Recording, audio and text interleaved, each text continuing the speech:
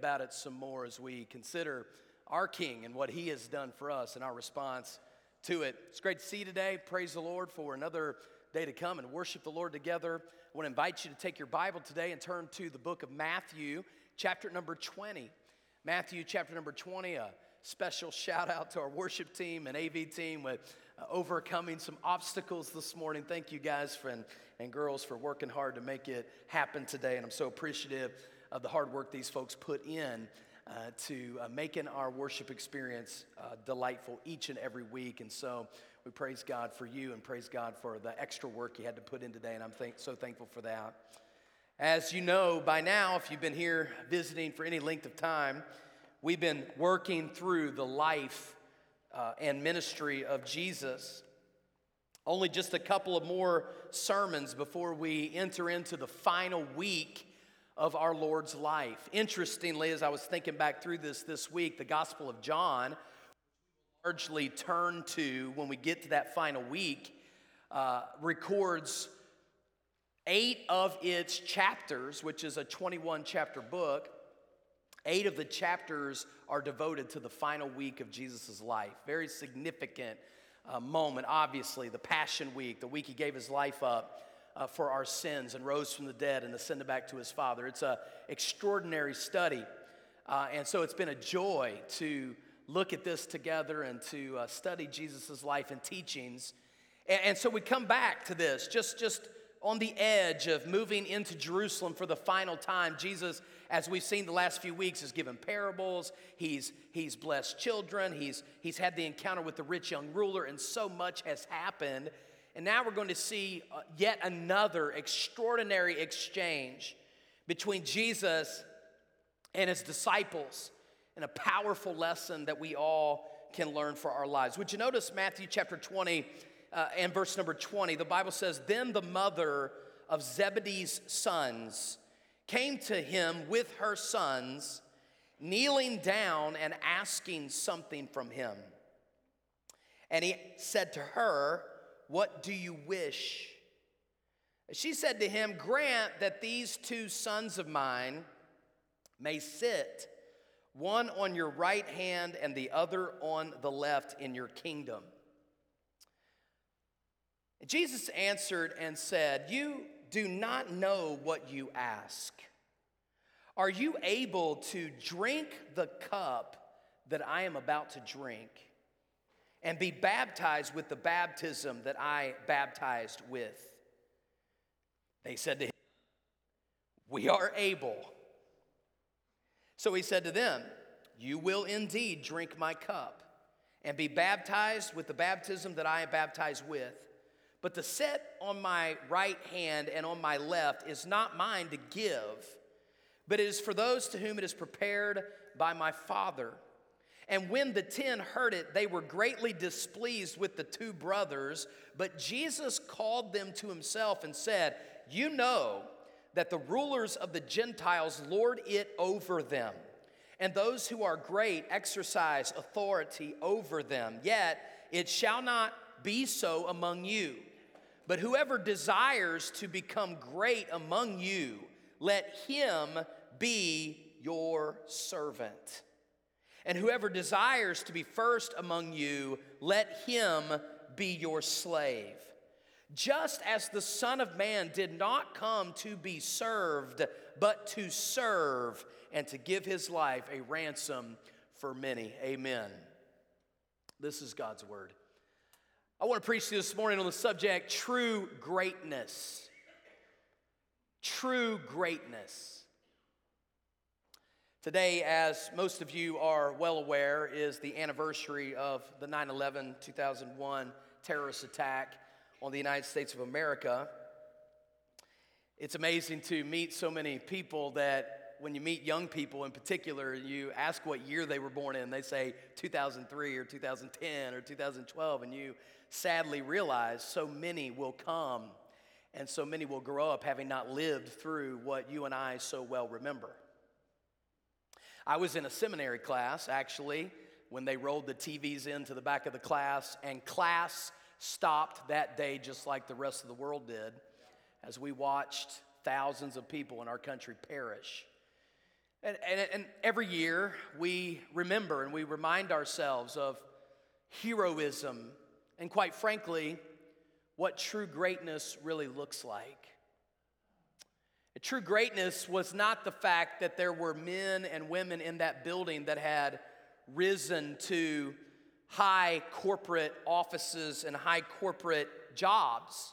What was extraordinary was when they laid their corporate titles down, many of them, and put on the hats of heroism and rescued hundreds and hundreds of lives.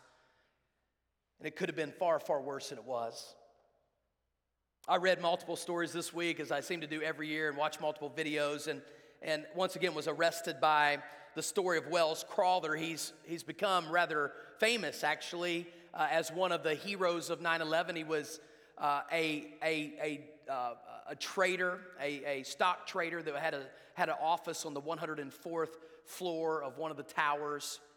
He was actually on the 78th floor of the South Tower whenever the second plane struck. And of course, as testimony was given, many people that were on that 78th floor, which is kind of like a lobby or an observation area, many people were literally blown into eternity right there without even a chance.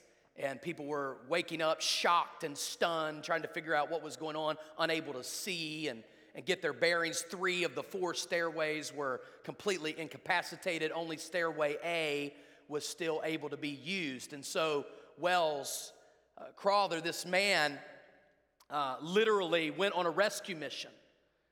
And he was said to have walked through that smoke, and what was the thing that notated him, what everybody remember about him, is he had a red bandana over his face. And some of you may have seen the story of the man in the red bandana.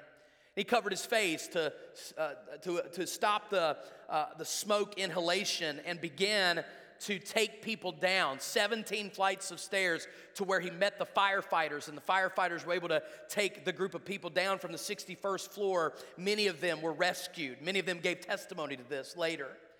And then when he sent that group down, he turned around and went right back up the stairs, as so many brave people did that day. As the stories began to unfold and the survivors began to share what happened, they all gave witness to the man that rescued them was a man with a red bandana over his face.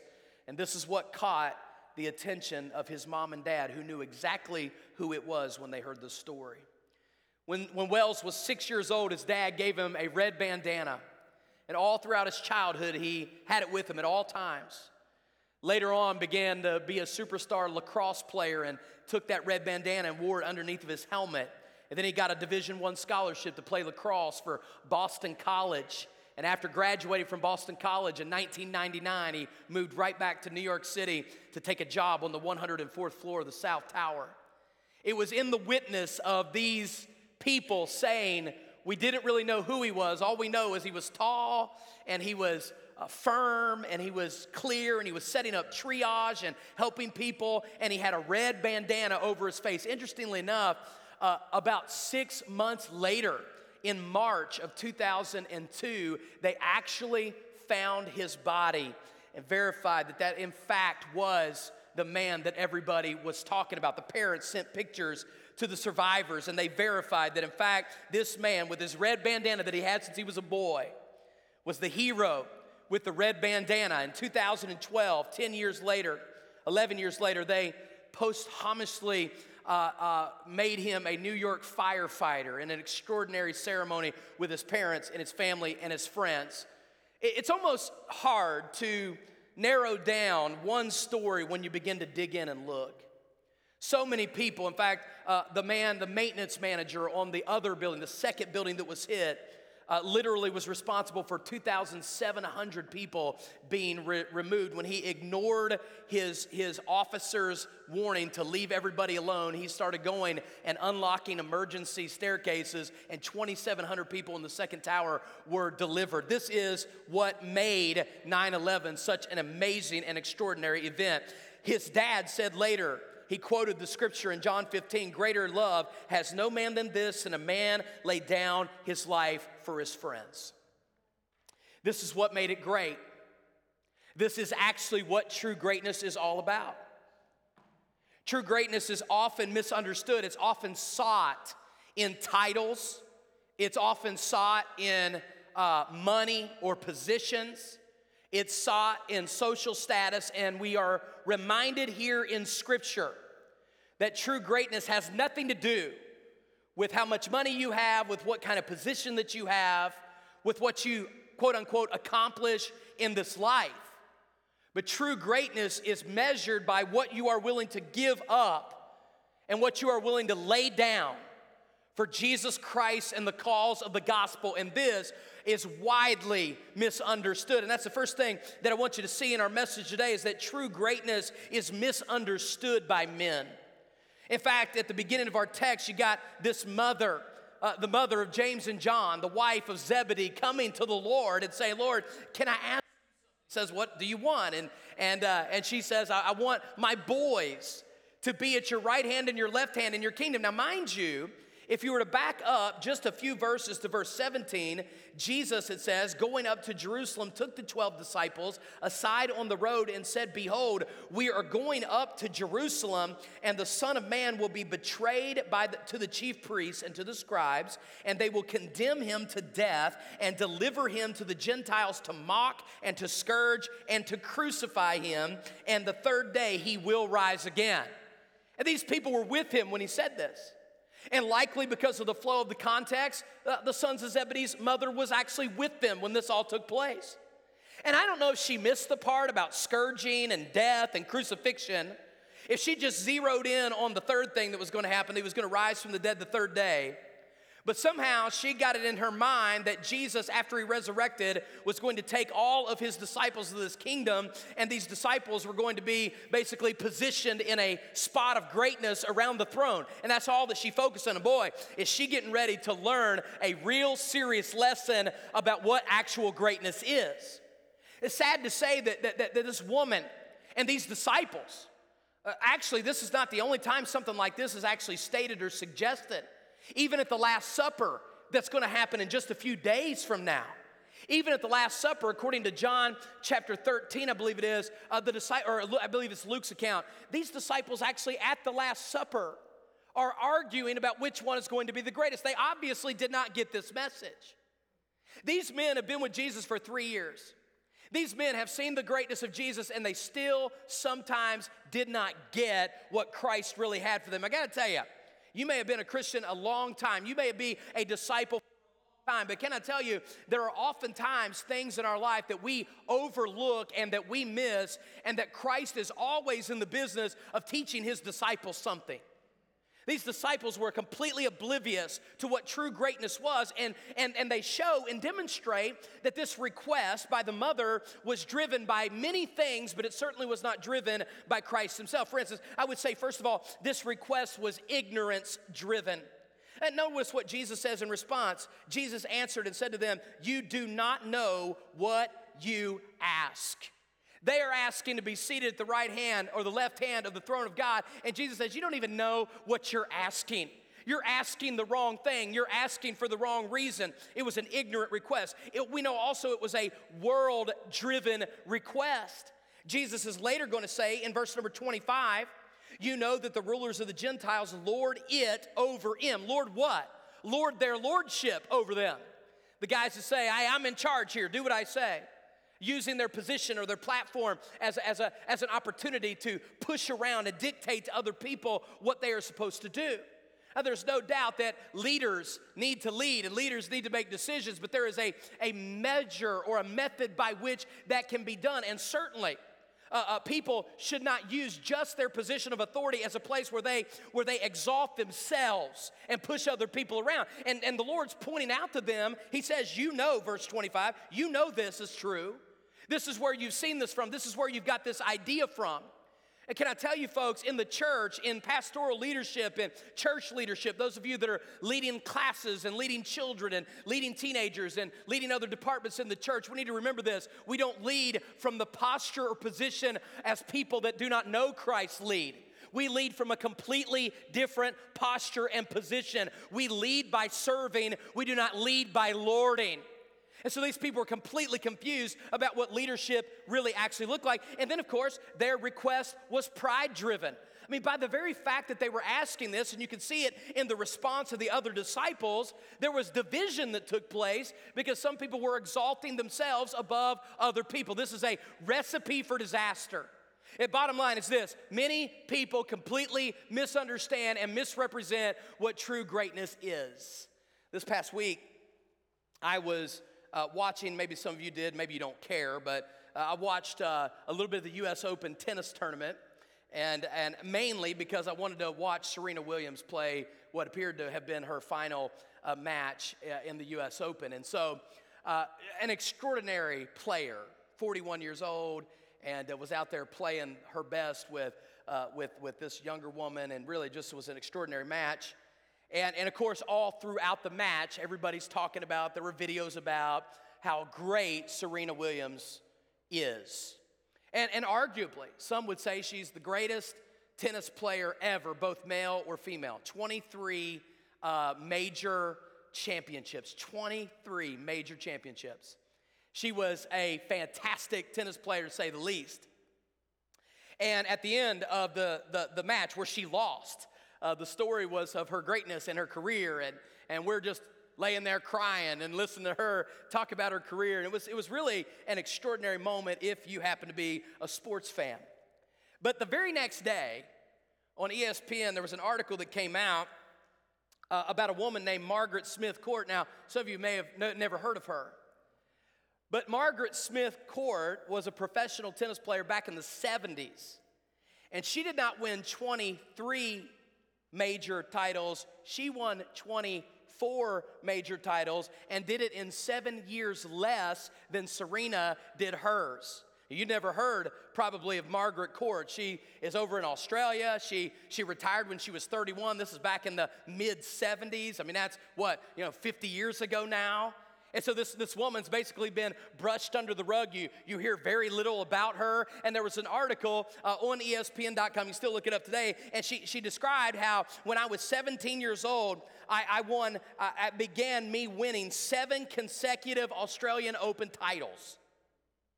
She had completed a career Grand Slam, meaning she won all 4 majors by the time she was 21, when she won Wimbledon in 1963. She actually completed a Grand Slam in a season in 1970 by winning all 4 major titles in the same season. And she came out with 24 major victories and did it, as I said, before she was even age 31. And by the way, took 2 or 3 years off in between as she had 2 children. And the last championship she won was after being the mother of 2 babies. I mean, this was obviously an extraordinary woman. And the interesting thing about the title was the title basically of the article. This woman said she had respect for Serena, but never felt like Serena had the same respect for her. And I felt like, as I read the article, I was standing in the middle of a 3rd grade recess playground, 2 people arguing and bickering back and forth about which one was greater than the other. Could we just all stop for just a second and step back for a minute and just say they obviously were both great tennis players? And when you get involved in this kind of comparison, you get in this issue of comparing, and your pride begins to make you feel like you deserve more and you deserve more recognition, or you look at somebody else and begin to look at their accomplishments as they're not as significant as your own. This is the problem with so many people in our world today. They misunderstand what greatness is. They think it's about being recognized. They think it's about their own accomplishments. Think it's about the amount of money that they make each year. And Jesus points out to them, this is not how it works. So the second thing Jesus tells us is this: true greatness is measured by sacrifice. True greatness is measured by sacrifice. John MacArthur said these words: I think since about 1974, and I've been thinking about this all week. I wonder what happened in 1974 for him to say this, but I think, he said, since 1974, we've seen a growing cult of selfism beginning to burgeon in the church of Jesus Christ, and it needs to be dealt with. And I can attest today to this reality, That the church has become little more to people than Walmart. And Walmart is the place where I go get the best service and the cheapest goods and the closest one to my house. But I'm telling you, as soon as they build one closer and as soon as prices go cheaper, my loyalty to that one will not be there at all. And what's happened, guys, we have to admit it, what's happened in our culture is that the church has become a consumer product. The church has become all about me. I hear people say this all the time. Yeah, I went to that church, and this is what they say. I love this statement. It checked all the boxes. What does that mean? It checked all the boxes. All that means to me is I'm going there for me. I'm not going there for Jesus, and I'm not going there for what can be done for the sake of Jesus and for the gospel. We got it all wrong, people. I got to tell you, this isn't about being served. This is about serving God and serving others.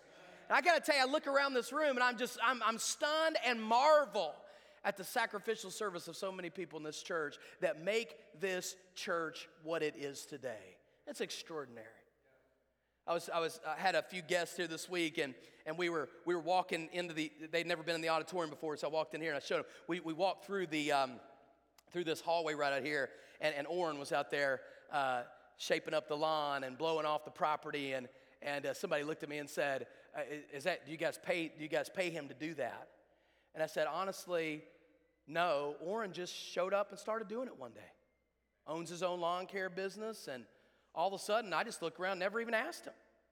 Let's look around. He's cutting grass. He's trimming bushes. I remember when somebody came to me and said, Jim McAllister's just changed all the lights in the outside of the church building. I'm just going, well, I don't even remember anybody saying anything about that. Nobody needed to say anything about that. Because it's about serving. It's about doing what needs to be done. It's about the church of Jesus Christ being a place where we sacrifice our time, our energy, our resources for the kingdom of God, for the work of Jesus Christ, and we don't get that today. And Jesus is going to point out to these people that you've totally misunderstood what greatness is, and he's going to point out to them two things that greatness includes for everybody. Are you ready?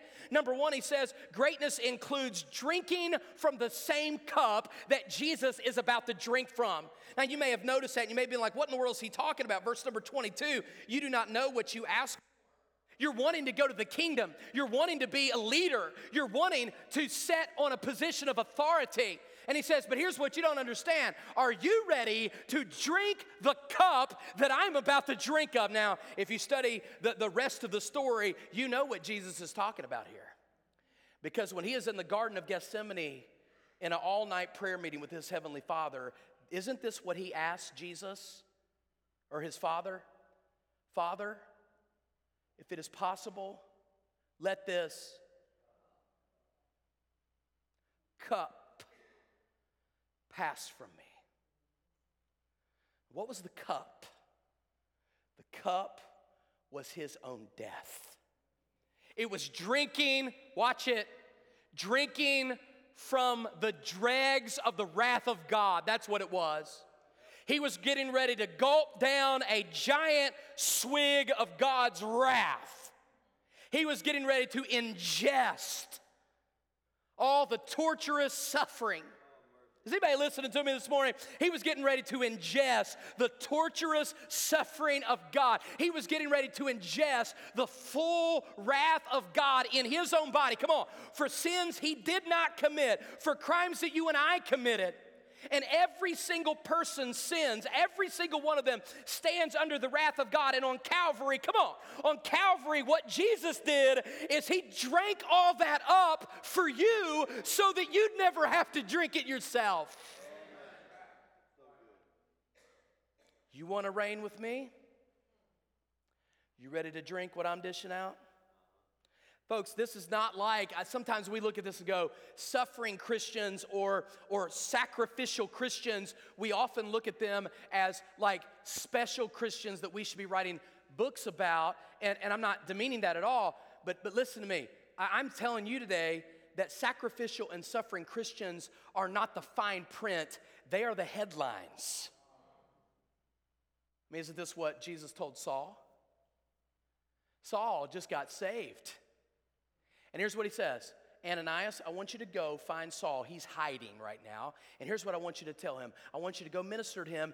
Listen to this. And I want you to tell him how great things he will suffer for my name. This wasn't in the fine print.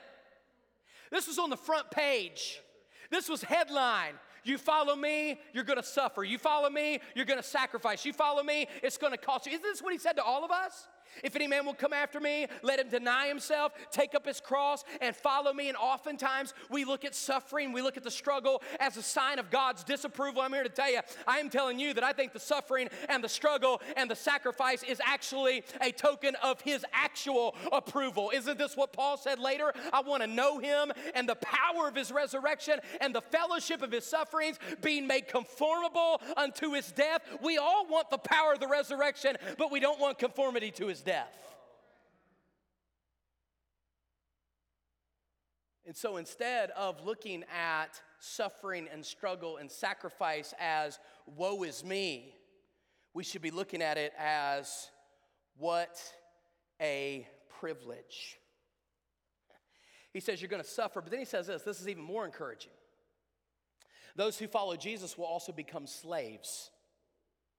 Those who follow Jesus will become slaves. Now, this is probably not what you went to college for. This is probably not what you signed up for. This is probably not what you were looking at. The objective of my life was to be a slave. No, in fact, there's various slaves in the Bible. One would be a bond slave, a bond servant meaning in debt to work off a debt. That was the kind of slave in the Bible. And it wasn't like it was always a position that was bad. Sometimes it was actually sought after. If you read the Old Testament, sometimes when they had the opportunity to be released, some slaves would say, I love my master, I want to stay. So the point is not necessarily, watch this, the point of being a slave of Christ is not necessarily directly tied to the hardship. It is directly tied to ownership. Ownership. And I'm here to say to you today that the true mark of someone that knows Jesus Christ is that they fully embrace the lordship of Jesus Christ. He is the King of kings and Lord of lords. Church, he is the master of the universe. He is the head of the church, and those who follow him are not even the ones in charge in the first place. You know, I almost hate it when people say, how's your church doing? I want to shoot right back and say, it's not my church. It's his church. You're his child. You're his slave. You're his servant. You're his follower. You're his disciple. And I got to tell you, when I look at my own life sometimes, and I look at the lives of people who, quote unquote, follow Jesus, I'm reminded of the poem that so many years ago, Amy Carmichael wrote, the famous single missionary to India, I believe. She wrote this poem, and here's the title, Hast Thou No Scar? Hast thou no scar? No hidden scar on foot, side, or hand? I hear you sung as mighty in the land. I hear them hail you as a bright ascending star. Hast thou no scar? Hast thou no wound yet? I was wounded by the archer spent, leaned me against a tree to die, and rent by ravening beasts that compass me, I swoon. Hast thou no wound, no scar yet? Watch this. As the master, so shall the servant be, and pierced are the feet that follow me. Let me ask you a question today. Why are you here?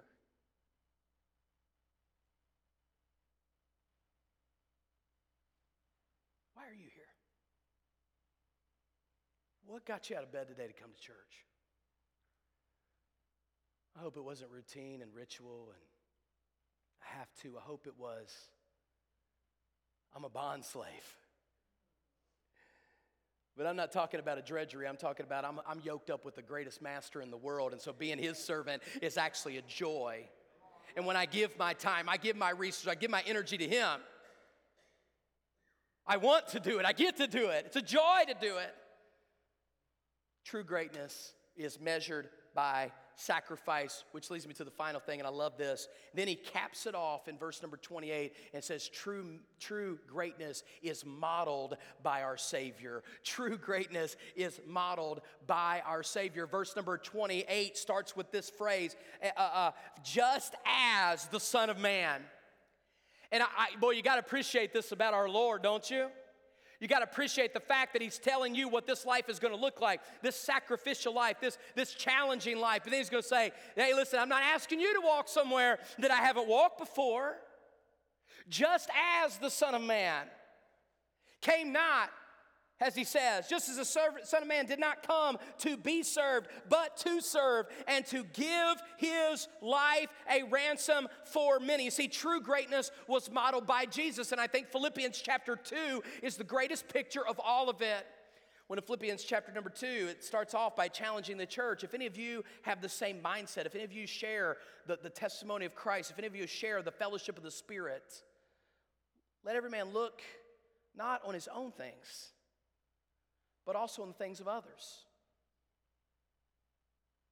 And then he says this, let this mind be in you, which was also in Christ, who, being in the form of God, or you might say the greatest position of the universe, God himself, he was in the form of God, he was God. Let this mind be in you, which was also in Christ Jesus, who being in the form of God, did not consider it robbery to be made equal with God. In other words, it wasn't taking anything away from God by me saying that I'm God, because he's God. But made himself, here's the key, but made himself of no reputation, and took upon himself the form of a servant, and was made in the likeness of men. Then, being found in fashion as a man, he humbled himself and became obedient unto death, even the death of the cross. There's greatness. Wherefore, verse 9, God also hath highly exalted him and given him, Jesus, a name which is above every name, that at the name of Jesus every knee should bow, things in heaven, things in earth, and things under the earth, and every tongue should confess that Jesus Christ is Lord, to the glory of God the Father. He demonstrates to us once for all that humility led to that greatness, that the sacrifice on the cross led to the crown, that this was the divine order of how God redeemed us. And here's what Jesus says in Matthew 20 and verse number 28. You want to know how this works? Look at Calvary.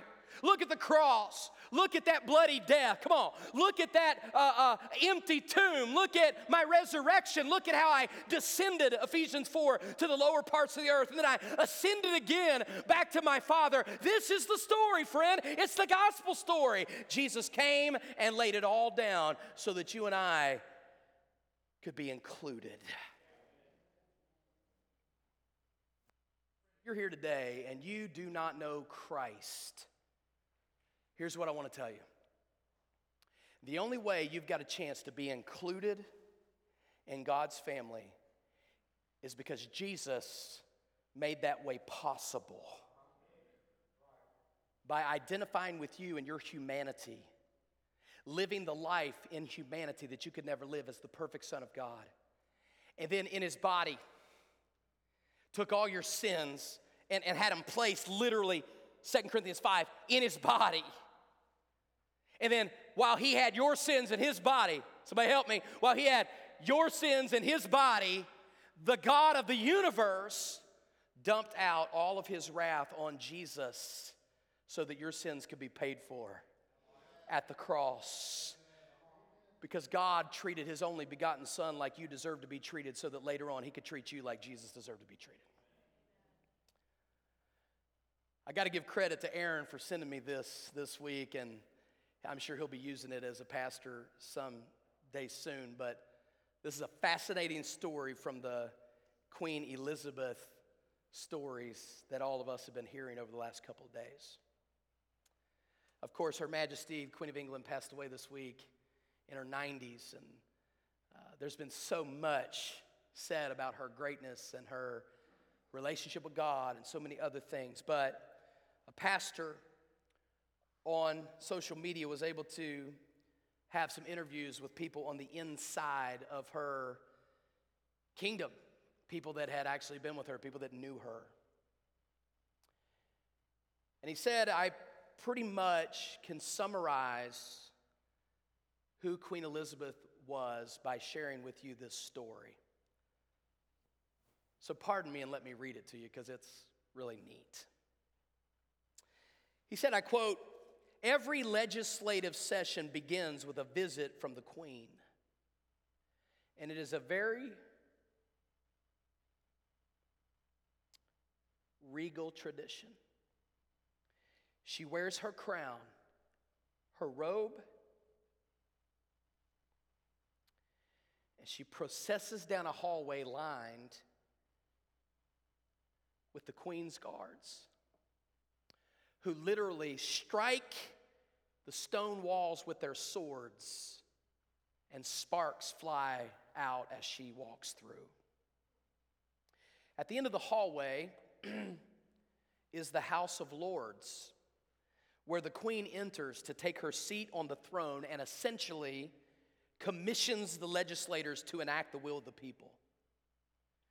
Several years ago, they were forced to break tradition a bit to accommodate the Queen in her older age. There is a grand staircase that leads to the hallway, and it became too much for her in her older years. And so they decided to start using an elevator to get her from that hallway up to the legislative session. The very first year this happened, the lift operator accidentally pushed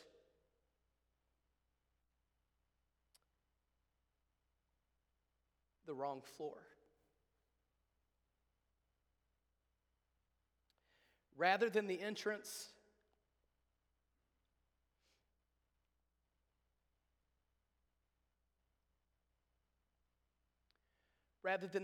to Parliament, he pressed the button for the maintenance floor. And the lift goes up and the doors open. And Alice from the cleaning crew with her cart sees the door open and quickly pushes her cart in and pins the Queen of England against the wall. The doors close behind her. Alice is stuck in the lift with the Queen and her guard. Alice is so frightened that she lets out an explicative, not fitting for the presence of royalty, which of course led to a moment of awkward silence with nobody sure of what to do. The silence was broken by the Queen's uncontrollable laughter. And then she issued the most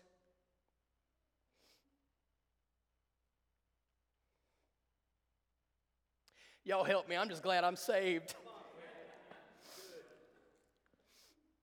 Then the most remarkable invitation was given.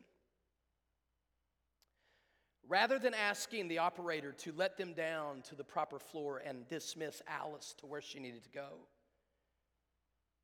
she told the operator to take them to the legislative floor. The doors open, and to everyone's shock, out walks the Queen and Alice, the maintenance worker. The Queen in all her regalia, along with Alice in her maintenance uniform, stroll side by side down the royal hallway. But it gets better. Once a year for the rest of Alice's life, she was invited to the Queen's place for tea with her newfound friend, the Queen of England. That is it. You want to know what happened to you when I got saved? I'll tell you what happened to you when you got saved. You had no business being in the same room with the God of the universe, but grace let you in the elevator, and it didn't stop there. Grace pranced you around as if you were the best friend you've ever had. And for the rest of your life, you get a friend that sticks closer than a brother through the Lord Jesus Christ. I'm here to tell you, we don't deserve it. I don't deserve to be there, but I'm glad to have a seat at the King's table through the Lord Jesus Christ. One that everybody can have through faith in Jesus Christ. Let's pray together if we could.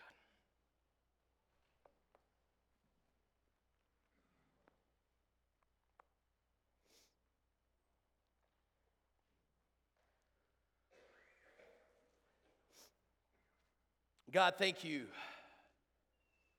that you care about us, and thank you that you brought us into your kingdom. No acts of our own, no worth of our own. But Lord, today we get to walk hand in hand with the King of Kings.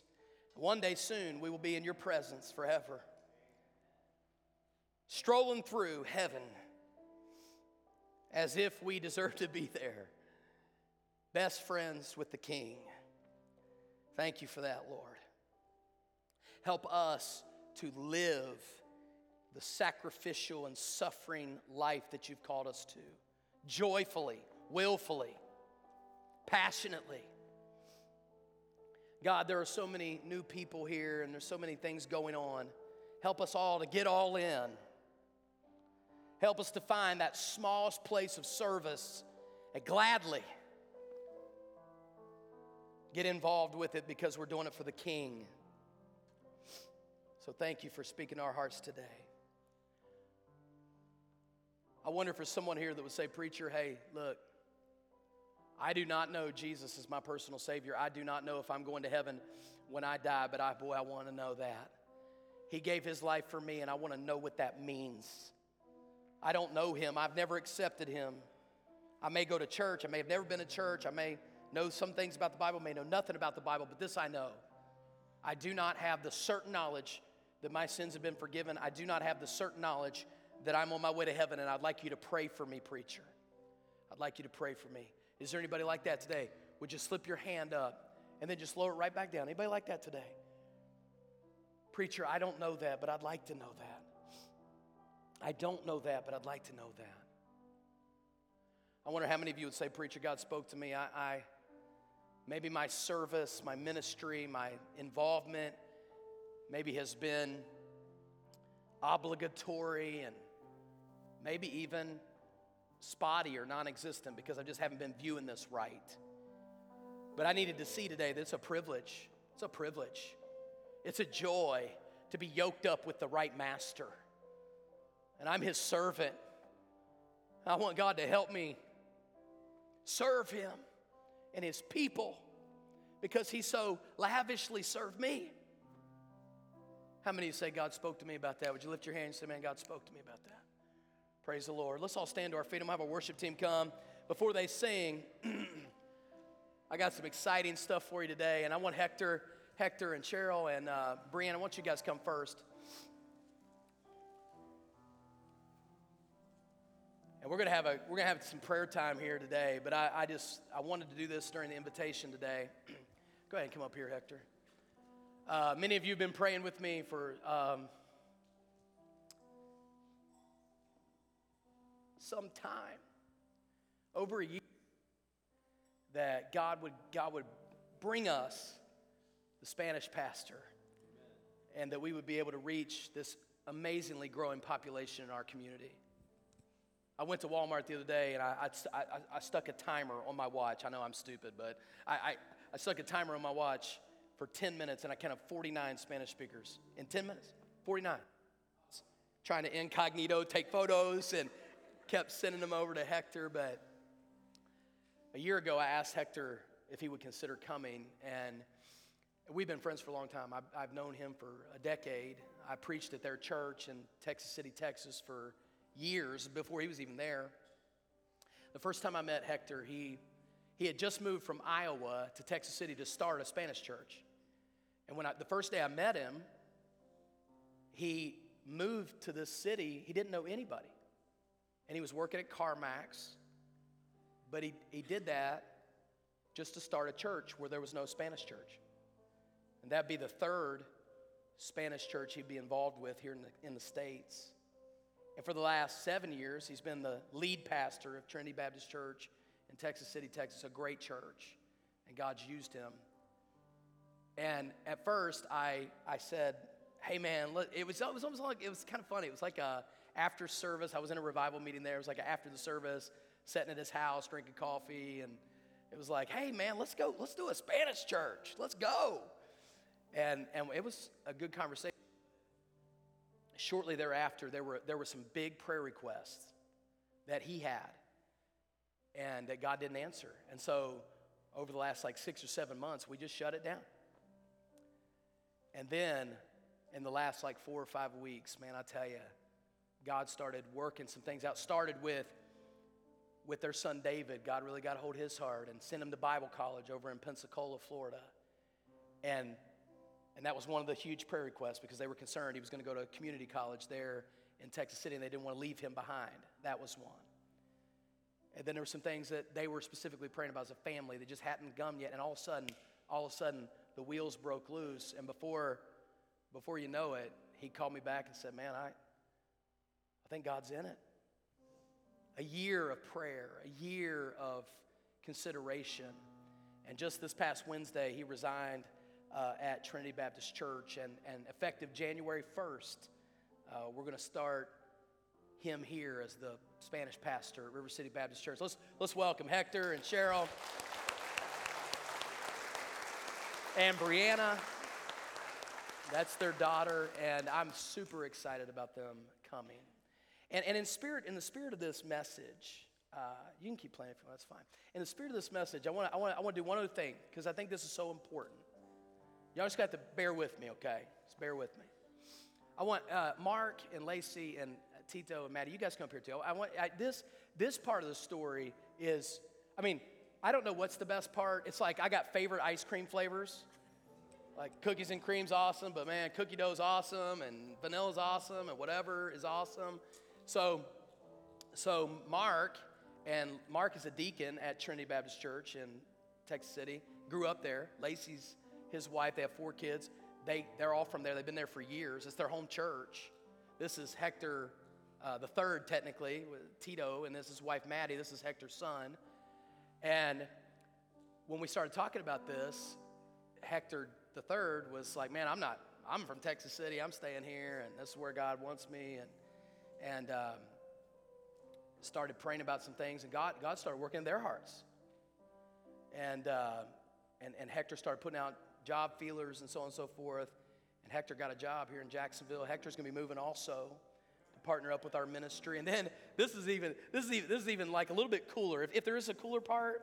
So we sent out the email about the Mayport Church out to friends, and so Hector shared it, I guess, with Mark, and I've been friends with them for a long time. And Mark started getting stirred up about not only Mayport, but just what God was doing at River City. At the same time, they were planning this trip this week, which is a mission week for them. They came here to serve us this week at the Mayport campus. They came from their church to do that. And as Lacey and Mark separately were thinking about what they were going to do, God was speaking of them both individually that they were actually going to sell out their homes and their lives to move to Jacksonville. Is anybody listening to me? I was just curious if you're hearing what I'm saying. And so, but Lacey was saying, I'm not going to say a thing. If God's in it, man, Mark's going to have to, it's going to have to be Mark. Well, then Mark's over here, and this is the most interesting thing about it. They're praying about this whole thing, and they don't even know that Hector's leaving. It's just all happened separately. And then finally one night, Mark just said, man, I gotta tell everybody. So he pulls everybody together, all of them, and says, man, I'm convinced that God wants me to move to Jacksonville, help River City Baptist Church, help the Mayport campus, help out wherever I can. And then Lacey's like, oh my goodness, I've been waiting on you. That kind of thing. Isn't this extraordinary? This is extraordinary. This is what God's doing, people. I'm talking about God working in people's lives because so much is happening. We're getting ready to plant 2 churches at the same time. 2 churches. One of the things I said? One of the things I said was, God, I don't have enough people and I don't have enough money to do this. But we're going to march forward. And look what God's doing. Somebody help me up here. Look what God's doing. He's bringing people and he's bringing resources together for the gospel's sake. For the gospel's sake. My challenge is simply this. There's people ready to uproot their lives and go help and do what God wants them to do. I think all of us should be able to let it be disturbed a little bit. It can be disturbed a little bit to see a church planted, to see a Spanish church planted. It's exciting. And so during this invitation, we're going to worship, we're going to pray. You might want to commit some things to the Lord, but I'm going to invite, I want y'all to come, and I want y'all to pray with these people and greet them. And let's have a family time here today as we knit our hearts together for what's coming. We're going to do that, amen? It's going to be exciting. And I hope you'll come, and I hope you'll pray with them and hug their necks and thank them for coming and thank them for being a part of what God's doing. And so I'm going to pray, and we're going to worship, we're going to pray, we're going to greet, and we're just going to let God have his way, okay? Lord, I pray your blessing on this invitation. Lord, I pray that if folks would see the joy and sacrifice of Christian community, I pray that we would all experience a challenge from your word. And I pray that we will leave here determined to serve you and to partner in a greater way for the kingdom. And I thank you that you provided River City with this family, these families. God, what great things you must have in store for this church. This is going to be an exciting year. Thank you for bringing them to us. And Lord, I thank you for how you moved mountains to make this happen. We praise you. We give you the glory. You are the King. You are the King of all kings. The heart of the King is in the hand of the Lord. And Lord, we can plan, we can scheme and dream, but at the end of the day, Lord, you do it. You are the one that moves it, and you do it. And so now, we pray our hearts will be knit together as we move forward for the sake of the gospel, both in Mayport and in the Spanish community of Arlington. Lord, use us as our prayer. In Jesus' name. Amen. Let's sing that song together.